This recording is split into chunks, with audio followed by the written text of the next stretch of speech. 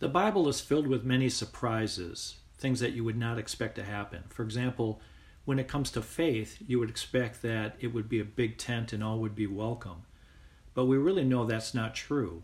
Jesus spoke in parables, for example, so that some were able to understand what he was saying and others were not. They were confused. It was a riddle. They couldn't figure it out. One of the things that Jesus mentions in one of his parables in John chapter 10 is he talks about the sheep. And how Jesus describes the sheep is, he says the sheep follow him because they know his voice.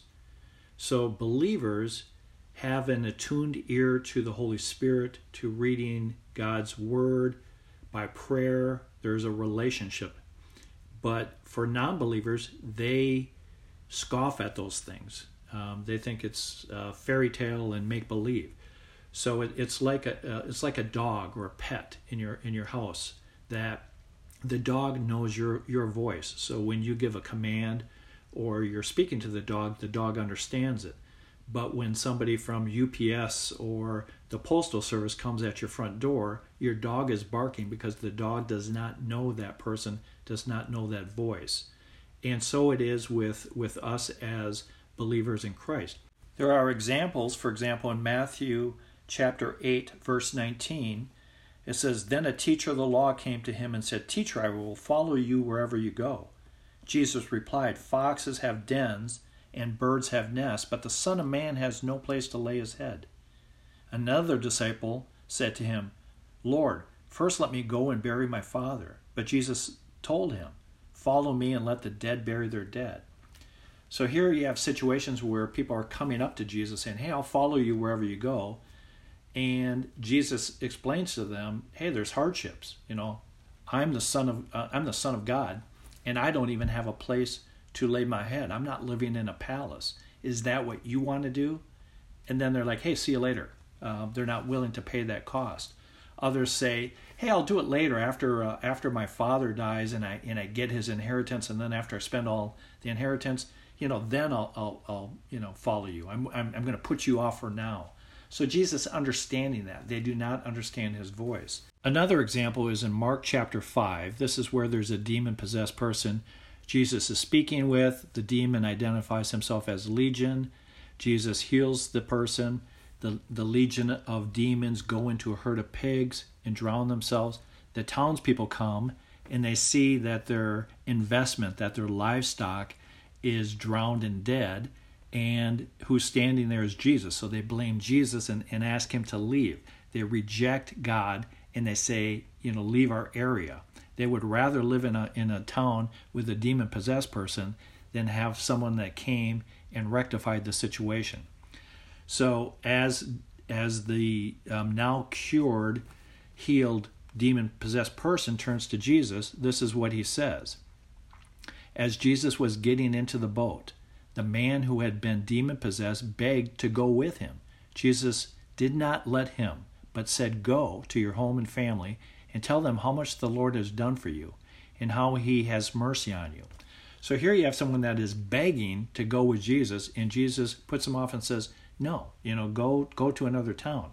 Ultimately, Jesus was using that for his benefit because Jesus would eventually go to that town, and these people like John the Baptist, they were prepared. Their hearts were prepared. They were ready for his arrival.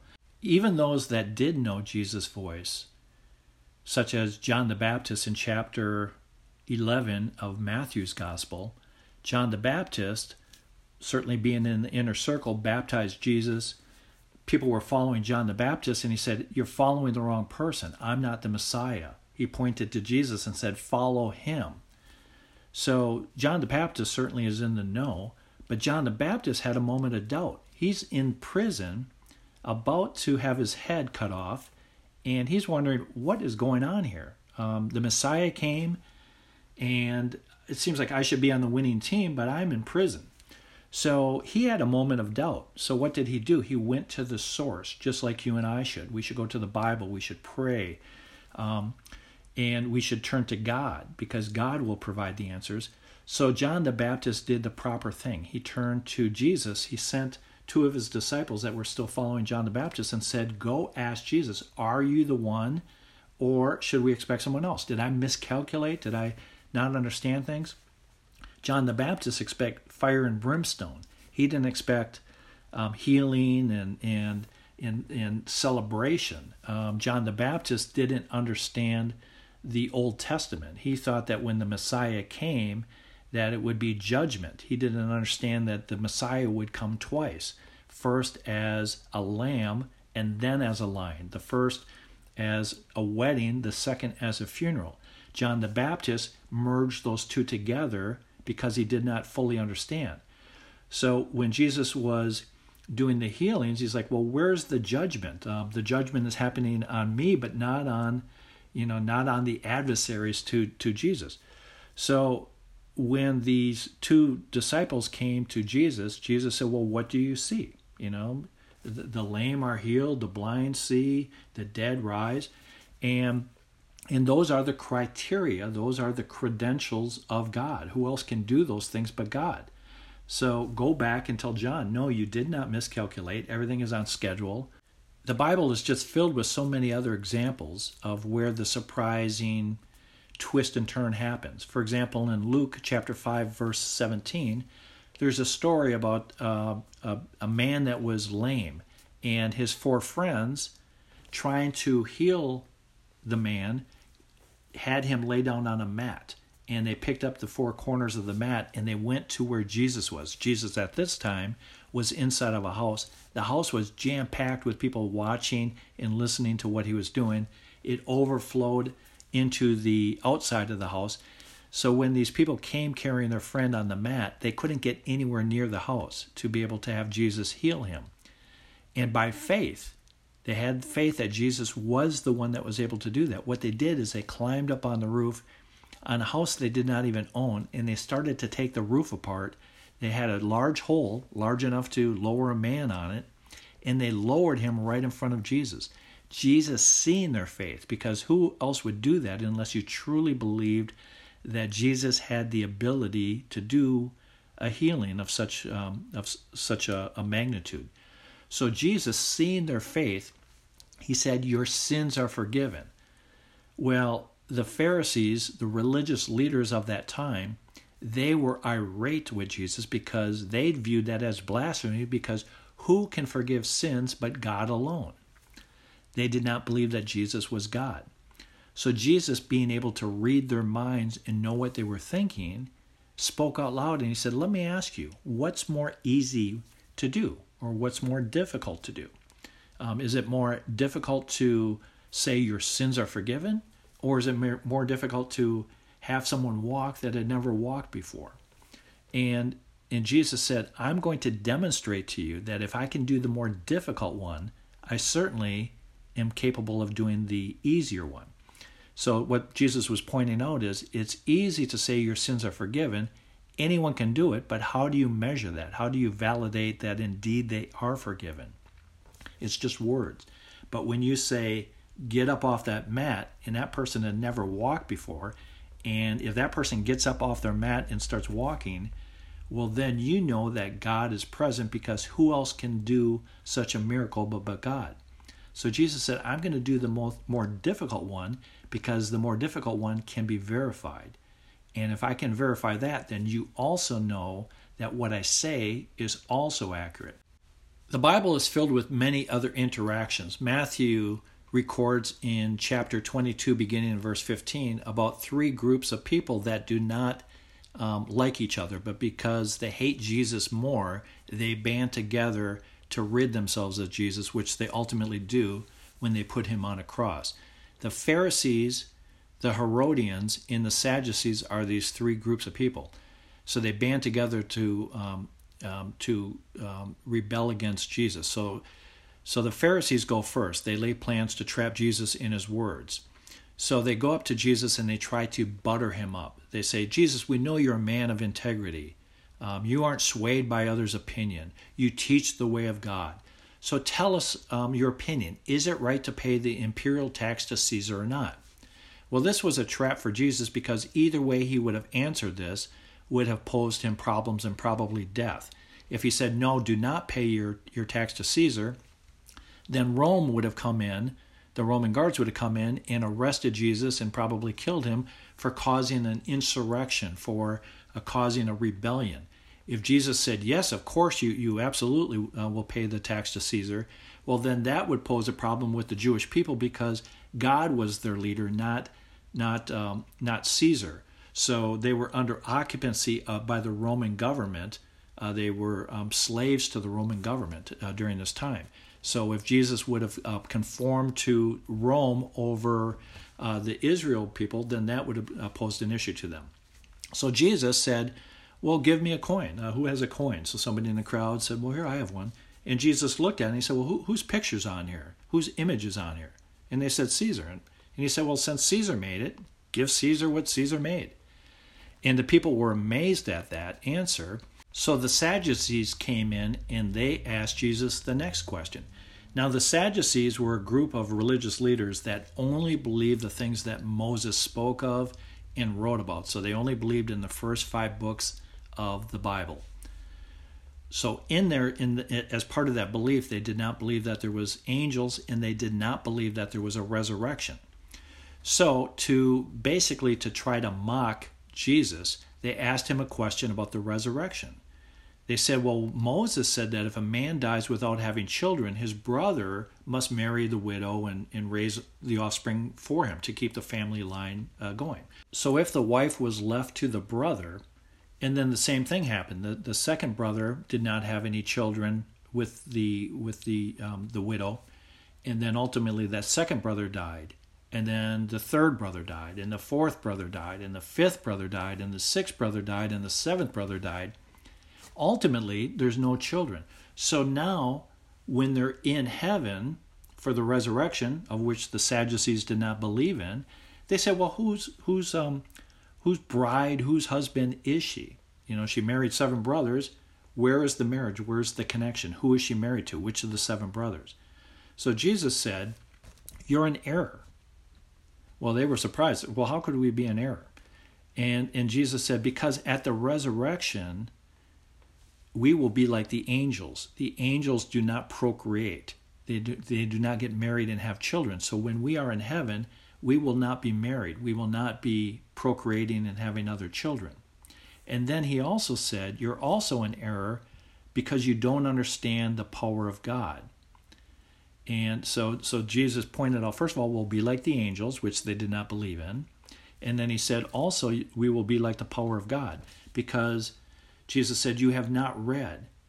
Jesus did not say, I was the God of Abraham, the God of Isaac, and the God of Jacob.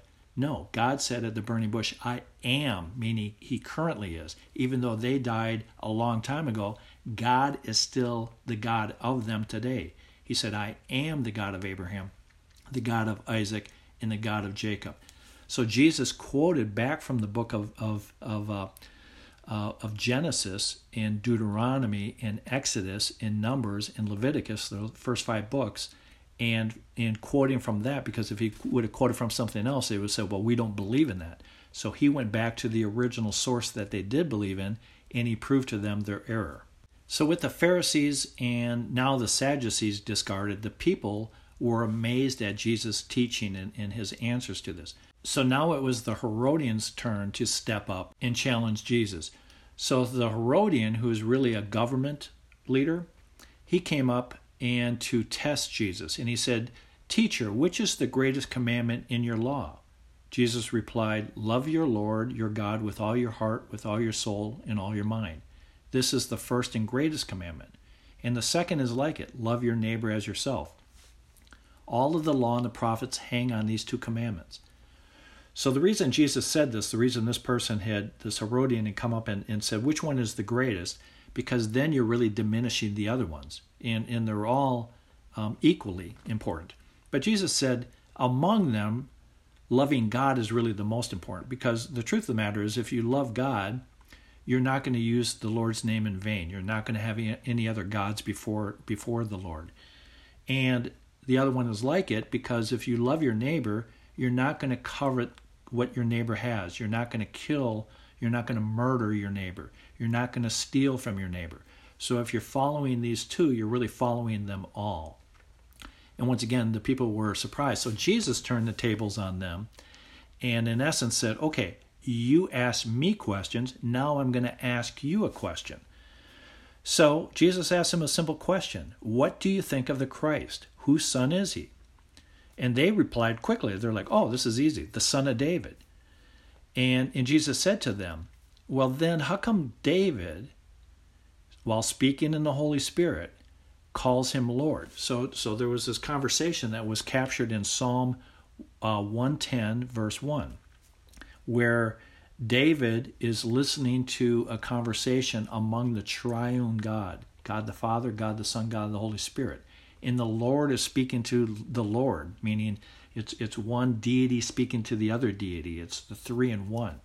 And they are speaking, and David is listening to this. And David writes in Psalm 110 that the Lord is speaking to my Lord. And the point that Jesus was saying is that David was not talking about Solomon, his son, because when you are the king, as a king's son, he's not your Lord. He's an inferior to you. He's not a superior. So as king, there is no one superior to the king except for God. So David could not have been calling his Lord his son, because his son would be inferior in rank. So Jesus was saying, okay, well, if the Messiah was to come from the line of David, David is a human being, the Messiah is God. So if the Messiah is supposed to come from the line of David, and David is a human being, then that means that God was going to come in a physical way, in a human way, being 100% God and 100% man. Another very interesting story occurs in John chapter 5. And here is a man that's 38 years old, has been lame for 38 years, unable to walk, and he's been sitting at this healing pool, or at least what they thought was a healing pool, that as it stirred up once a day or once a week or whatever it was, when it started to boil up, that the thinking was whoever got into that pool first would be the one that would get healed. Well, since this person was lame and not able to get into the pool when it stirred up, others would jump in before him. He was not able to. Jesus had walked into this healing pool area, saw the man and said, do you want to get healed? And the man said, yeah, I would love to, but no one will help me into the water when it stirs up. And Jesus healed the man and said, take your mat and go home. Well, when the religious leaders saw the man holding a mat, they viewed that as work, and doing work on the Sabbath according to the man-made laws was breaking the law. So they had gone up to the man and said, you're breaking the law, citizen's arrest, if you will. And the man said, well, I was told to do this. And they said, well, who told you to do this? And he said, well, Jesus at the healing pool. So there's a conversation between the religious leaders and Jesus at this healing pool, where Jesus was equating himself to God. He said, when God works, I work. When God raises someone from the dead, I raise them from the dead. So Jesus was saying that God the Father and Jesus are one and the same. And the religious leaders clearly understood this. They just didn't agree with it. It says he was even calling God his own Father, making himself an equal with God. Jesus presents a building argument why indeed he is God, that the things he said are true, that they understood what he said, they just didn't agree with it, but their interpretation was wrong, but their understanding about what he said was correct. So Jesus says, I testify about myself. And the point is that God cannot lie, so if God says this is true, then it is true. But Jesus says, however, a testimony about myself is not valid. In a court of law, you need to have a witness. And Jesus said there's another that testifies in my favor. And he talks about John the Baptist, that John the Baptist was there, and he pointed and said, this is the Messiah, follow him. He says, however, John the Baptist is just a human being, and he says, so I have a witness that is superior. And he said the very work that God the Father has given him, he's doing. So he's doing the work of proclaiming the good news. He's doing the work of miracles, and that can only come from God. And he says, so God testifies about me. And he said, you've seen and heard him at the baptism. You've seen and heard this yourself. And then Jesus continues. He says, but he said, I have other validations. He said, when you read the scriptures that you diligently study, he said, these testify about me. Jesus is fulfilling every prophecy that was told about what the Messiah would do, where he would be born, and the miracles and talking in parables and all that. And Jesus fulfilled each and every one, or was continuing to fulfill each and every one. So that validated him. And he says, and it's strange. He said, if someone from out of town came and had something, different to say, you would readily accept them. But when I come, you don't accept what I say. You're quick to jump onto unbelief, but when someone comes and gives you truth, you refuse to believe it. And then he says, all of your hopes are built on Moses. And he said, but Moses is actually your accuser. He says, because you put your hopes are set on Moses. He says, if you believe Moses, you would believe me, for Moses wrote about me. So Jesus fulfills that argument, or builds that argument on why they are wrong, and indeed he is the Messiah. He is God. He is equal. The religious leaders of that time had a problem on their hand because the arguments that Jesus was making were hard to invalidate. When you have miracles that are happening, when you have people that could not see and could not walk and could not hear and had leprosy, and then suddenly this one man, Jesus, is healing and restoring all of these things, how do you deny the miracles? So when Jesus speaks, how do you deny that? So what they decided, and this is picked up in Luke chapter 11, beginning in verse 14, is they said, yes, Jesus indeed does have the power. He clearly is doing these miracles, but this power is not coming from God. It's coming from Beelzebub. It's coming from the devil. That the devil is the one giving Jesus this power. That's what they said. So Jesus has another argument with them, another debate with them, if you will, and he points out really three reasons that this argument is in error.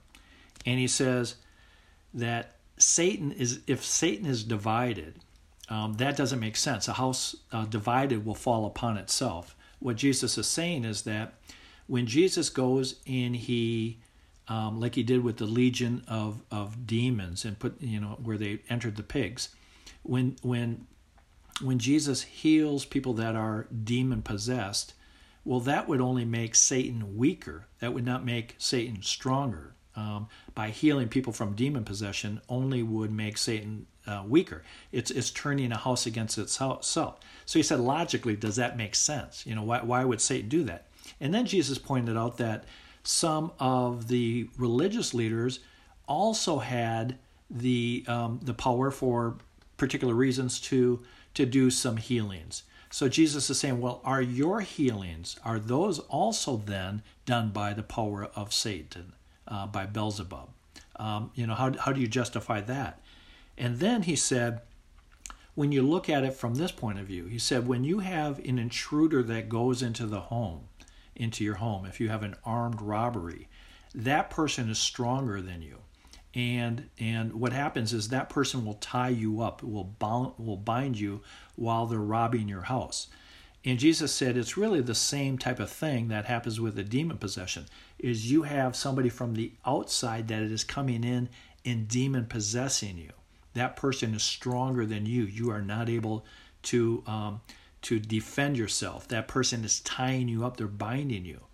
So when you have someone that is stronger, that is feeding on someone weaker, but then you have Jesus that comes in and he takes that person that's stronger and he's showing he's even stronger than demons, that he can say, get out of here, rid yourself, that he's showing that his power is superior to the demonic power. And then Jesus continues in verse 24 of Luke chapter 11, and he gives this parable. He says, when an impure spirit comes out of a person, It goes through arid places seeking rest and does not find it. Then it says, I will return to the house I left. When it arrives, it finds the house swept clean and put in order. Then it goes and takes 7 other spirits more wicked than itself, and they go in and live there. And the final condition of that person is worse than the first.